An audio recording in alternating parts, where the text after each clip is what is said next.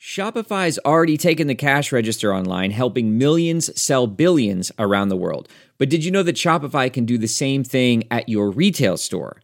Give your point-of-sale system a serious upgrade with Shopify. Shopify is the commerce platform revolutionizing millions of businesses worldwide. With Shopify, you get a powerhouse selling partner that effortlessly unites your in-person and online sales into one source of truth. Track every sale across your business in one place and know exactly what's in stock. Do retail right with Shopify. Sign up for a $1 per month trial period at shopify.com/Wondery, all lowercase. Go to shopify.com/Wondery to take your retail business to the next level today. Shopify.com/Wondery. VR training platforms, like the one developed by Fundamental VR and Orbis International, are helping surgeons train over and over before operating on real patients. As you practice each skill, the muscle memory starts to develop. Learn more at meta.com/metaverseimpact. Story 1. The Horrifying Hexam Heads. In our last few episodes, we have examined reported incidents involving cryptids in possession of near supernatural abilities, as well as others focusing on allegations of ghostly and inexplicable poltergeist activity. But in this story, we will be looking at a mysterious series of events which incorporate both. Join us as we examine the horrifying history of the Hexam Heads.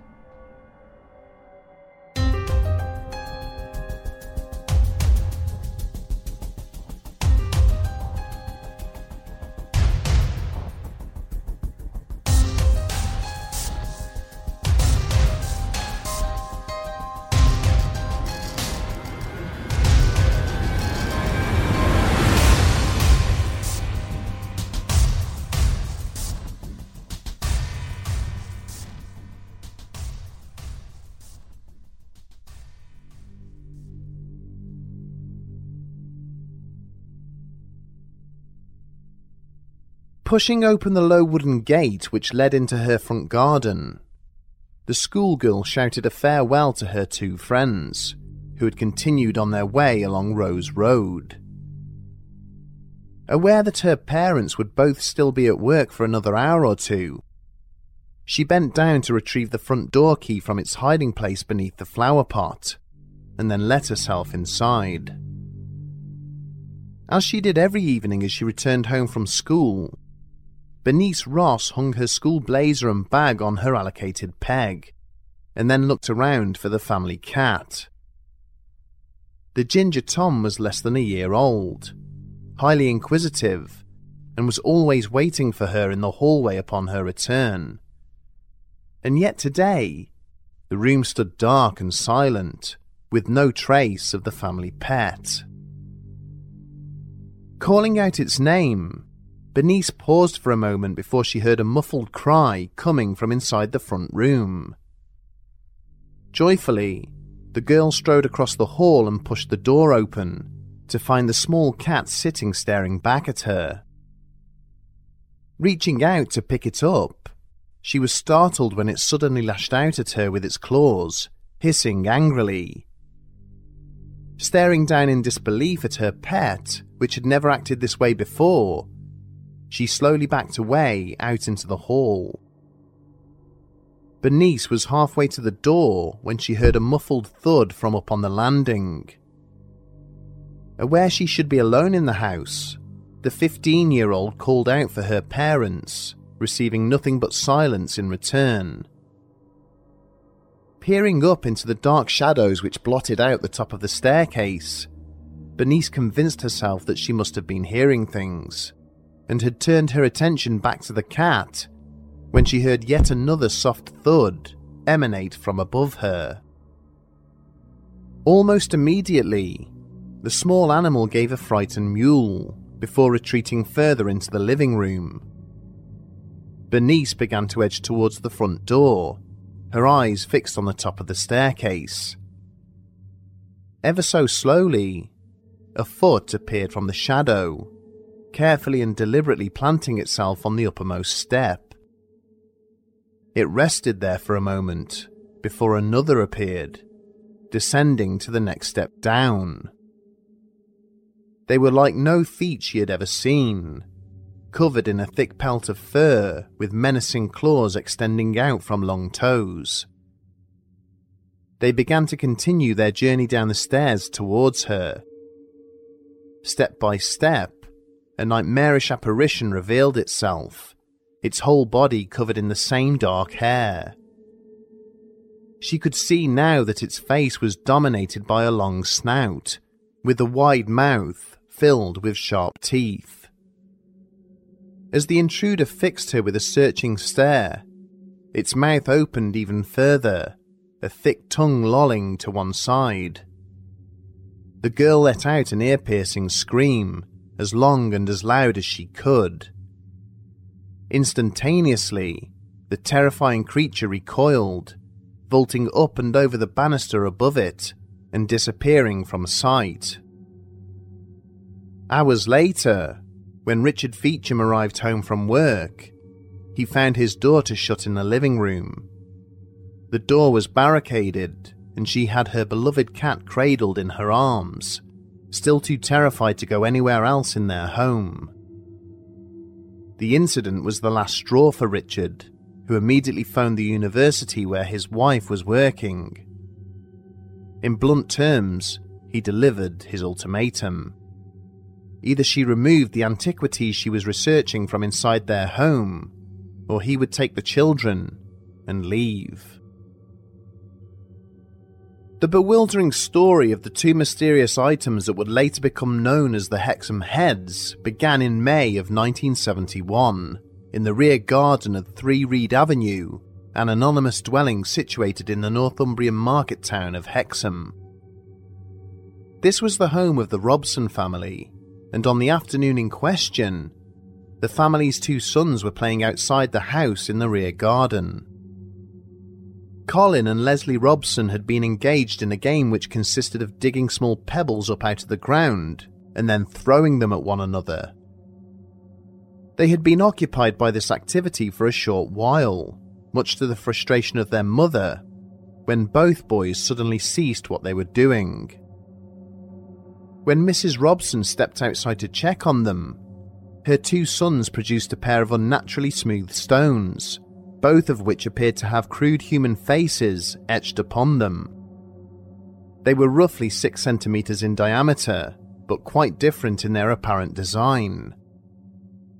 One was quite masculine in appearance, seeming to represent a young boy, whilst the other possessed distinctly female features. Suitably impressed with their find, the 2 boys brought the stones back into the house and set them to one side. But over the course of the coming days, they would come to regret this decision. The first indication that something unnatural may have entered the house along with the 2 artifacts came when the adults of the family noticed that the stones seemed to be able to move of their own accord. Waking up of a morning, Mr. and Mrs. Robson would find that the heads had been turned around overnight, facing the opposite direction to how they had been left the previous evening. Sometimes they were found lying on the floor, and on several occasions they were located in different rooms to the one they had been left in. Not long after this, there were several instances of glass objects inexplicably shattering inside the house, despite there having been no one near them at the time of their destruction. Although all the broken glass was collected and disposed of, long shards were later found secreted under the pillows of the girls of the household, a transgression which both boys vehemently denied they had anything to do with. Then, after several weeks of this strange activity, Colin woke up crying in the middle of the night. When Mrs. Robson went to comfort him, he claimed that he'd felt his hair being yanked whilst he was sleeping by a pair of invisible hands. Colin's mother had been sitting on his bed, trying to soothe both him and his brother, who had been awoken by the commotion, when she had suddenly become aware of a presence in the doorway. Looking up, she was horrified to see a haunting vision staring back at her from the entrance to the room. It was humanoid in appearance, but was entirely covered in fur, with a face resembling that of a goat or sheep. The second this entity became aware that Mrs. Robson could see it, it immediately disappeared from sight, leaving no trace it had ever been there. Trying to write the incident off as being emotional and overtired, the rattled housewife elected not to mention the encounter to anyone else. But she was horrified shortly afterwards when her neighbours revealed a similar sighting. Number 1 Reed Avenue was located directly next door to the Robson family residence and was home to Isaac and Nellie Dodd, who had 4 children of their own. Whilst having a drink one evening with her neighbour, Nellie asked if the Robsons had experienced anything unusual in the weeks before. When asked why, she recounted an unnerving situation which had played out several nights before. On the evening in question, young Marie Dodd had been suffering the effects of a severe ear infection, and so Nellie had gone into the youngster's room at bedtime in order to comfort her. Just as Marie was on the verge of dropping off to sleep, the girl had suddenly sat upright in her bed and began to scream uncontrollably. Unable to calm her daughter down, Nellie had pleaded with her to reveal what was wrong, and was horrified when she slowly raised a finger and pointed to something behind her. The mother turned to see a terrifying creature standing at her shoulder, apparently reaching out for her with a long-taloned hand. The intruder had the body of a man, but a face composed of several different animals, like a combination of features possessed by a wolf and a goat. Almost immediately, Nellie also started to scream, her frantic cries merging with those of her daughters. The 2 women watched in horror as the creature dropped down onto all fours, and then quickly fled the room. As Isaac Dodd came running across the landing towards the bedroom, he stopped in his tracks as he heard heavy footsteps proceeding down the staircase behind him. Running back to the top of the stairs, he heard the back door to the address opening. As he quickly made his way down into the hallway, he found the door now wide open.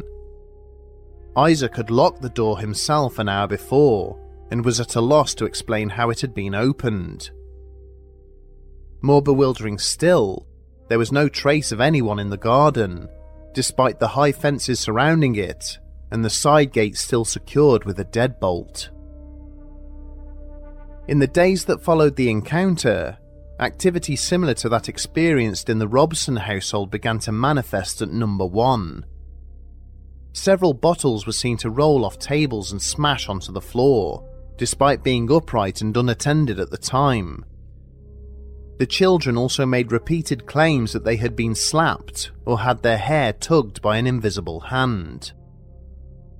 Eventually, the activity became so distressing that the Dodds considered moving away from the area, but as events were about to demonstrate, whatever had plagued them was far from tethered to the town of Hexham. After several weeks of apparent poltergeist attacks, the Robsons finally decided that enough was enough and passed the heads on to staff at the local abbey. From there, the trinkets were sent to Southampton University for analysis, arriving on the desk of a lecturer named Anne Ross. Dr. Ross was an expert in the field of pagan antiquity and formed the opinion that the 2 small stone carvings were likely Celtic in origin. During the course of her analysis, she eventually took them home, placing them in a box, but then subsequently forgot about them. A week later, Dr. Ross awoke unexpectedly one evening after feeling a presence in her bedroom. Straining her eyes and looking into the dark corners of the room as her husband slept beside her, she suddenly caught sight of a dark shape standing concealed in the shadows. As the figure then hurried towards the door, she caught a brief glimpse of a tall and slender frame. It moved upright as a biped, covered in jet black fur, with a wolf-like snout protruding from its face. Jumping out of the bed in pursuit, the doctor saw it disappear down her stairs, but was too frightened to follow. Initially, she did not associate the event with the Hexham Heads, but several days later, there was a further encounter. Her husband Richard was ill in bed, and their 15-year-old daughter had been taking him a meal upstairs when she had found her path blocked by a sinister entity. As Bernice had tried to scream, the intruder had vaulted the banister and disappeared from sight. The young girl had clearly heard the thump of its feet hitting the wooden flooring of the hall below, but when she ventured a look down, there was no trace of it.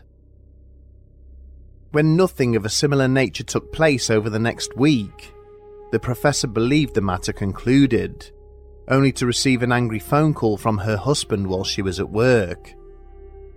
He returned home to find that Bernice had locked herself in the living room and was too terrified to come out. When she had calmed down, she told him she had seen the creature as she had come home from school. Having now become aware of the history behind the items she was keeping, the doctor hastily removed them and had them placed into storage at the university. The heads would stay there for the next 7 years, subjected to occasional testing, until they were then acquired by a man named Frank Hyde. He was an engineer with an interest in the paranormal, and asked to be allowed to run tests on them using a Faraday cage. When Hyde passed on in 1984, the location of the heads was lost with him, and whilst the result of his tests on the items have never been made public, some of those conducted at the university were indeed published. The studies carried out by the staff at Southampton University have only added further mystery to the origins of the Hexham Heads. They were so roughly carved that it proved difficult to find techniques from any previous historical period to align them to.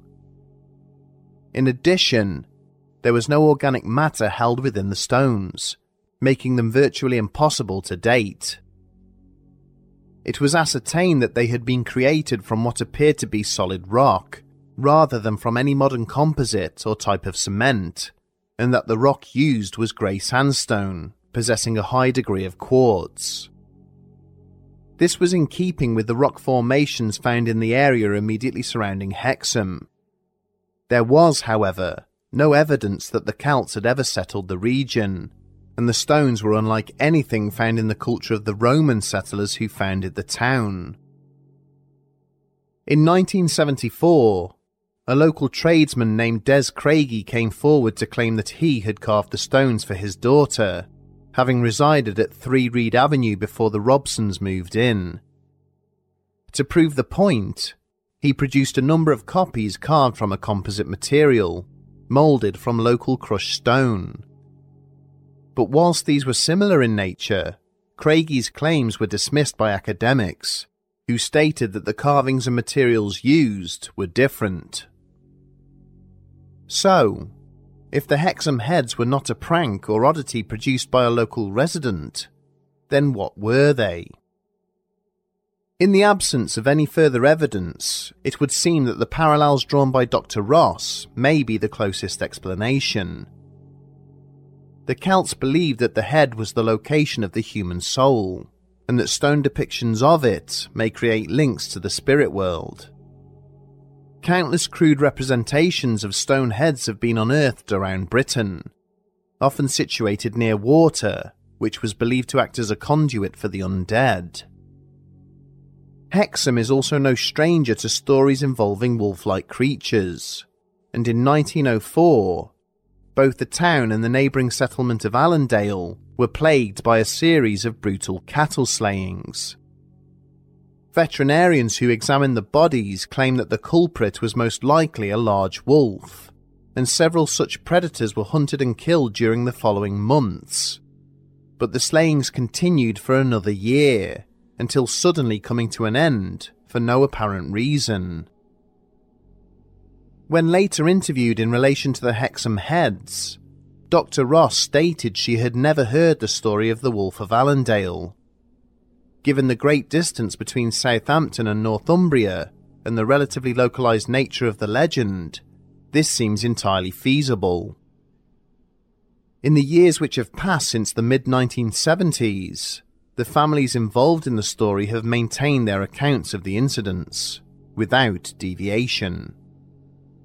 What little interest there was from the press at the time has long faded, and perhaps the only way to resurrect the story would be to admit that it was a hoax. But both the Ross and Dodd children still stand by their claims. With the loss of the stones, we will likely never know the link between their creation and the bizarre humanoid entities which were seemingly attached to them. All we can do is wait and see if any similar antiquities come to light in the future, and if they do so, what else surfaces alongside them.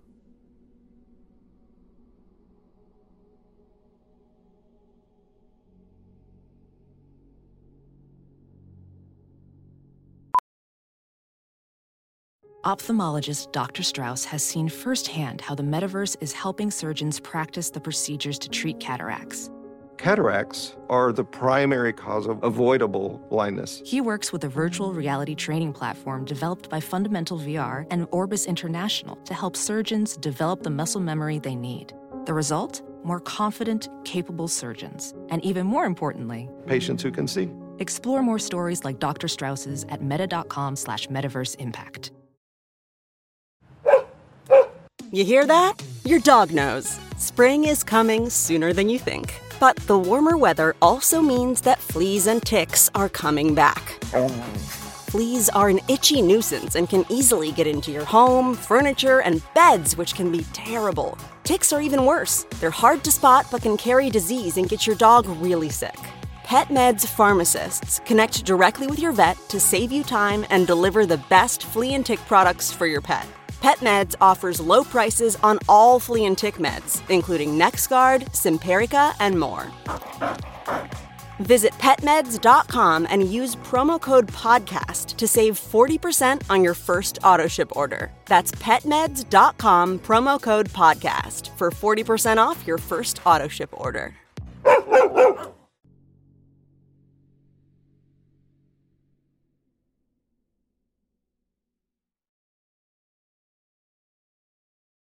Story 2. The Curse of the Golden Eagle. In April of 1983, author Stephen King released his 13th horror novel, Christine. The antagonist in that story was a haunted car, which pursued and killed a number of characters. But to the inhabitants of one coastal town in the state of Maine, King's creation hits much closer to home. Join us as we delve into the curse of the Golden Eagle.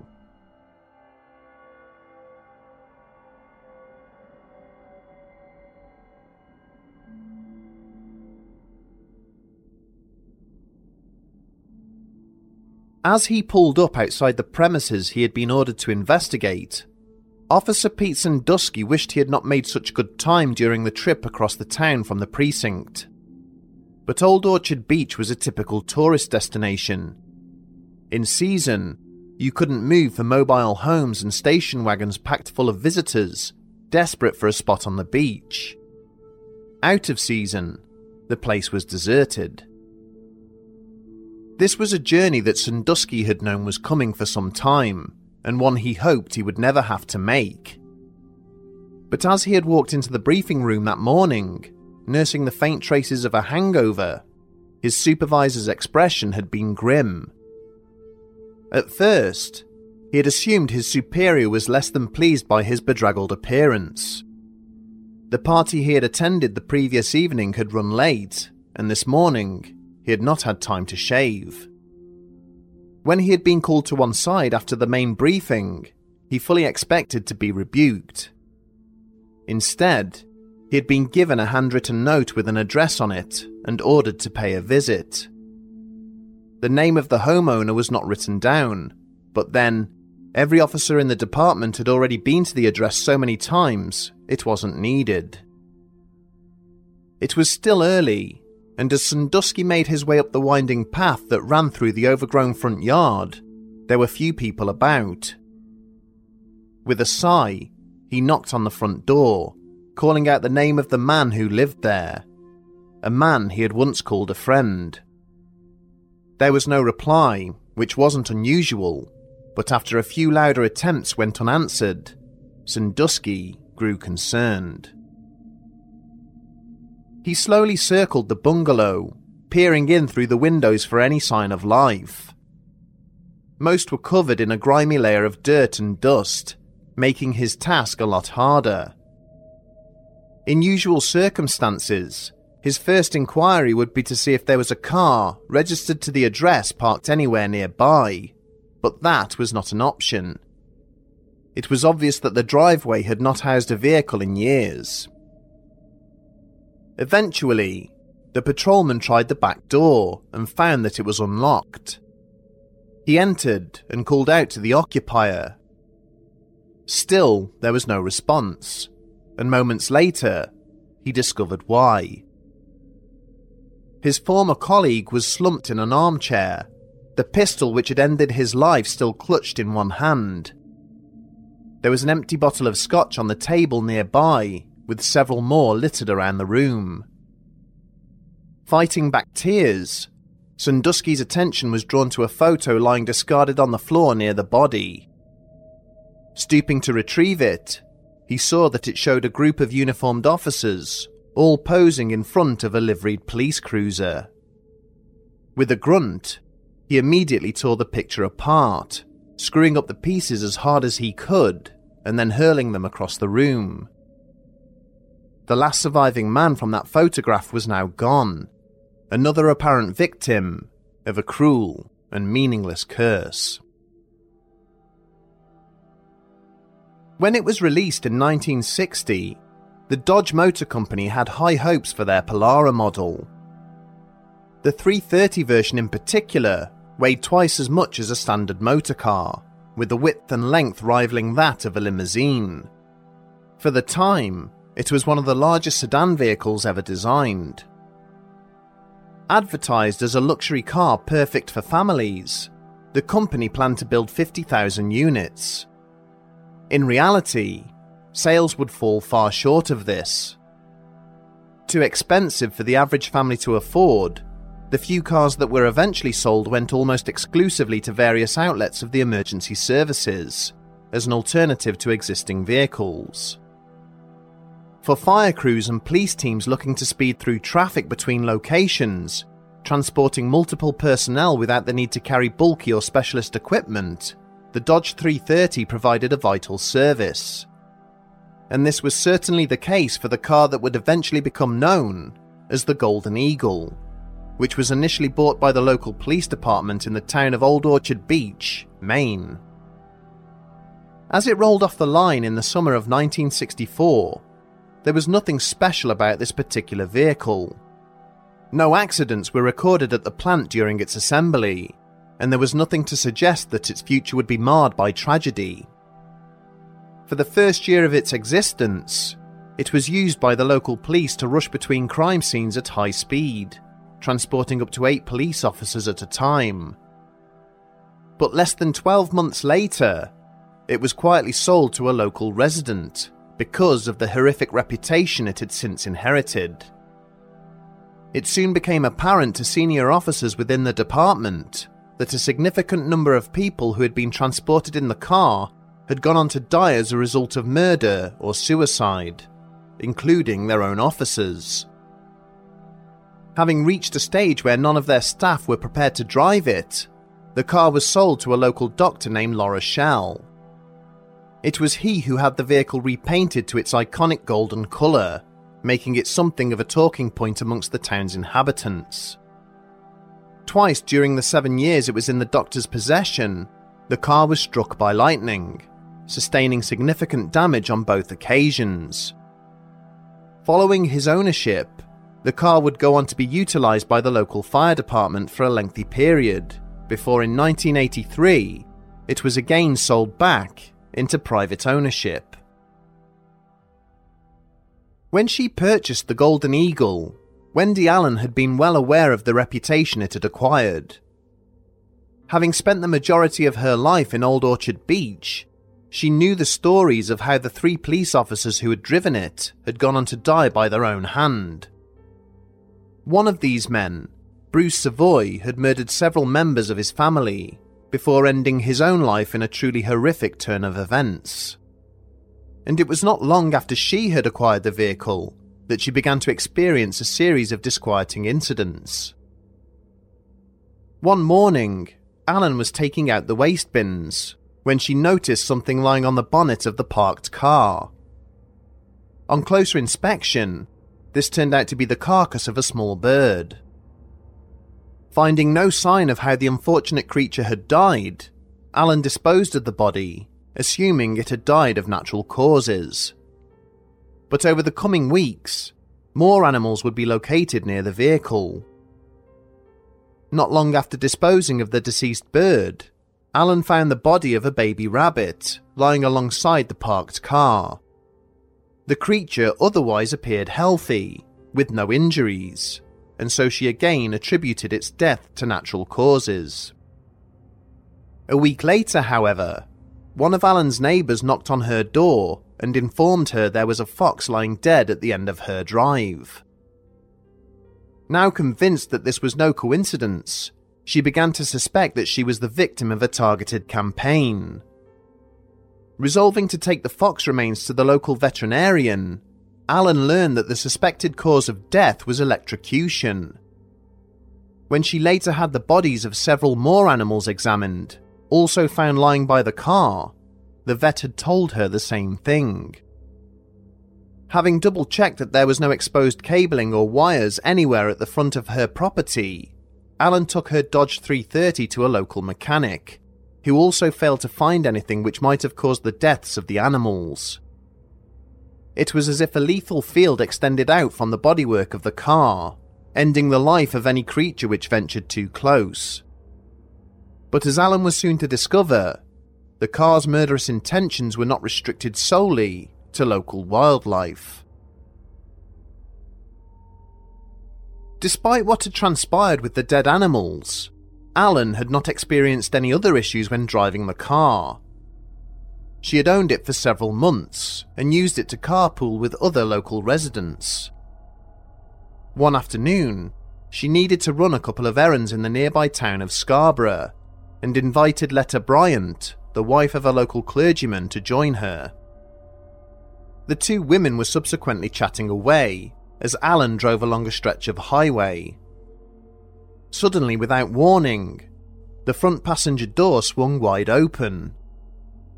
Before Allen could react, Mrs. Bryant started to wail hysterically, grabbing at her seatbelt. Moments later, the belt release unexpectedly opened, and the screaming woman began to slide towards the gaping doorway. In desperation, Allen stamped on the brakes, only to feel the car speed up. Beside her, Mrs. Bryant continued to scream in terror as her fingers released their grip on the doorframe and she disappeared out onto the highway. With her passenger now gone, Allen found she had control of the car again and quickly brought it to a stop. Luckily, the old woman had not sustained any serious injuries, as the car had not been travelling too fast. But as she had tried to help the woman back to her feet, Bryant had roared at her to get away. She screamed that the car was possessed, and that she had felt cold invisible hands on her seatbelt, which then yanked her from the vehicle. Following the incident, Allen once again took her car to the local mechanic, asking the man to inspect both the door and belt releases. He later informed her that despite multiple attempts, he had not been able to force them open, no matter how hard he tried. Allen repeatedly attempted to apologise to the Reverend and Mrs. Bryant, but was rebuffed on each occasion. This incident would lead to a lengthy battle with the local church, which demanded she remove the Golden Eagle from the town. In the years that followed this event, 2 different children cycling past Alan's home whilst the Golden Eagle was parked outside were struck by passing vehicles. Both sadly died within sight of the parked car, before emergency services could arrive. The church congregation demanded that the local authorities force Alan to remove the vehicle, believing it was the cause of the children's deaths, but the owner refused, arguing she had the right to park her automobile outside her own home. In mid-2001, Alan was pottering around in her garden when she was confronted by an elderly churchgoer, who claimed that if she did not remove the car, then the local pastor should at least be allowed to perform an exorcism on it. Alan had laughed and told the woman to go away, declaring that she did not believe her car was to blame for any deaths. The argument quickly escalated, to the point where local officers had to attend and separate the 2 parties. The following week, Alan was in her kitchen listening to a local radio station when the contents of a bulletin caused her to stop in her tracks. The old woman who had argued with her had been killed in a traffic collision. When she asked around about the circumstances of the crash, the description of the incident chilled her to the bone. The lady had been driving on a straight stretch of road in fine weather when her car had unexpectedly veered into the oncoming lane. An approaching goods vehicle had braked hard in order to avoid a collision. This maneuver caused its trailer to jackknife across the road. The older woman was decapitated in the incident, and the truck driver insisted that her car had appeared to speed up before impact. This event only caused further bad feeling with the church, whose leader Bernard Elliott now encouraged an open campaign of vandalism against the Golden Eagle. As attacks on Alan's vehicle and property became more frequent, she found herself embroiled in a bitter court battle with the pastor. This came to an unexpected end in 2004, when Elliott was arrested for serious fraud offences at the church. His suicide whilst awaiting trial for these charges would be deemed yet another death attributed to the cursed car. In 2010, 2 church members stole the Golden Eagle from outside Alan's address, driving it to a scrapyard in Freeport for disposal. But when attempts were made to crush the vehicle, the area was struck by a mysterious power cut, temporarily preventing the car's destruction. Undeterred, the church had the vehicle broken up into pieces, selling the parts to various businesses. When she discovered what had happened, Alan set off in pursuit of the remains, obtaining as many as she could before moving them to an undisclosed location.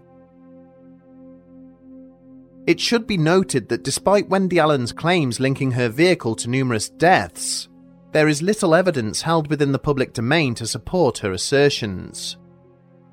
By Allen's own admission, she is something of a complex character, openly professing a belief in witchcraft and the occult, whilst displaying numerous other vehicles besides the Golden Eagle, which she also claims are haunted. In 2008, Old Orchard Beach was the site of one of America's most infamous murders.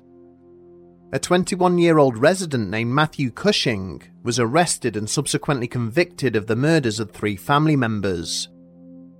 Not long after the incident, Allen claimed she had caught Cushing messing around with the Golden Eagle when he was younger.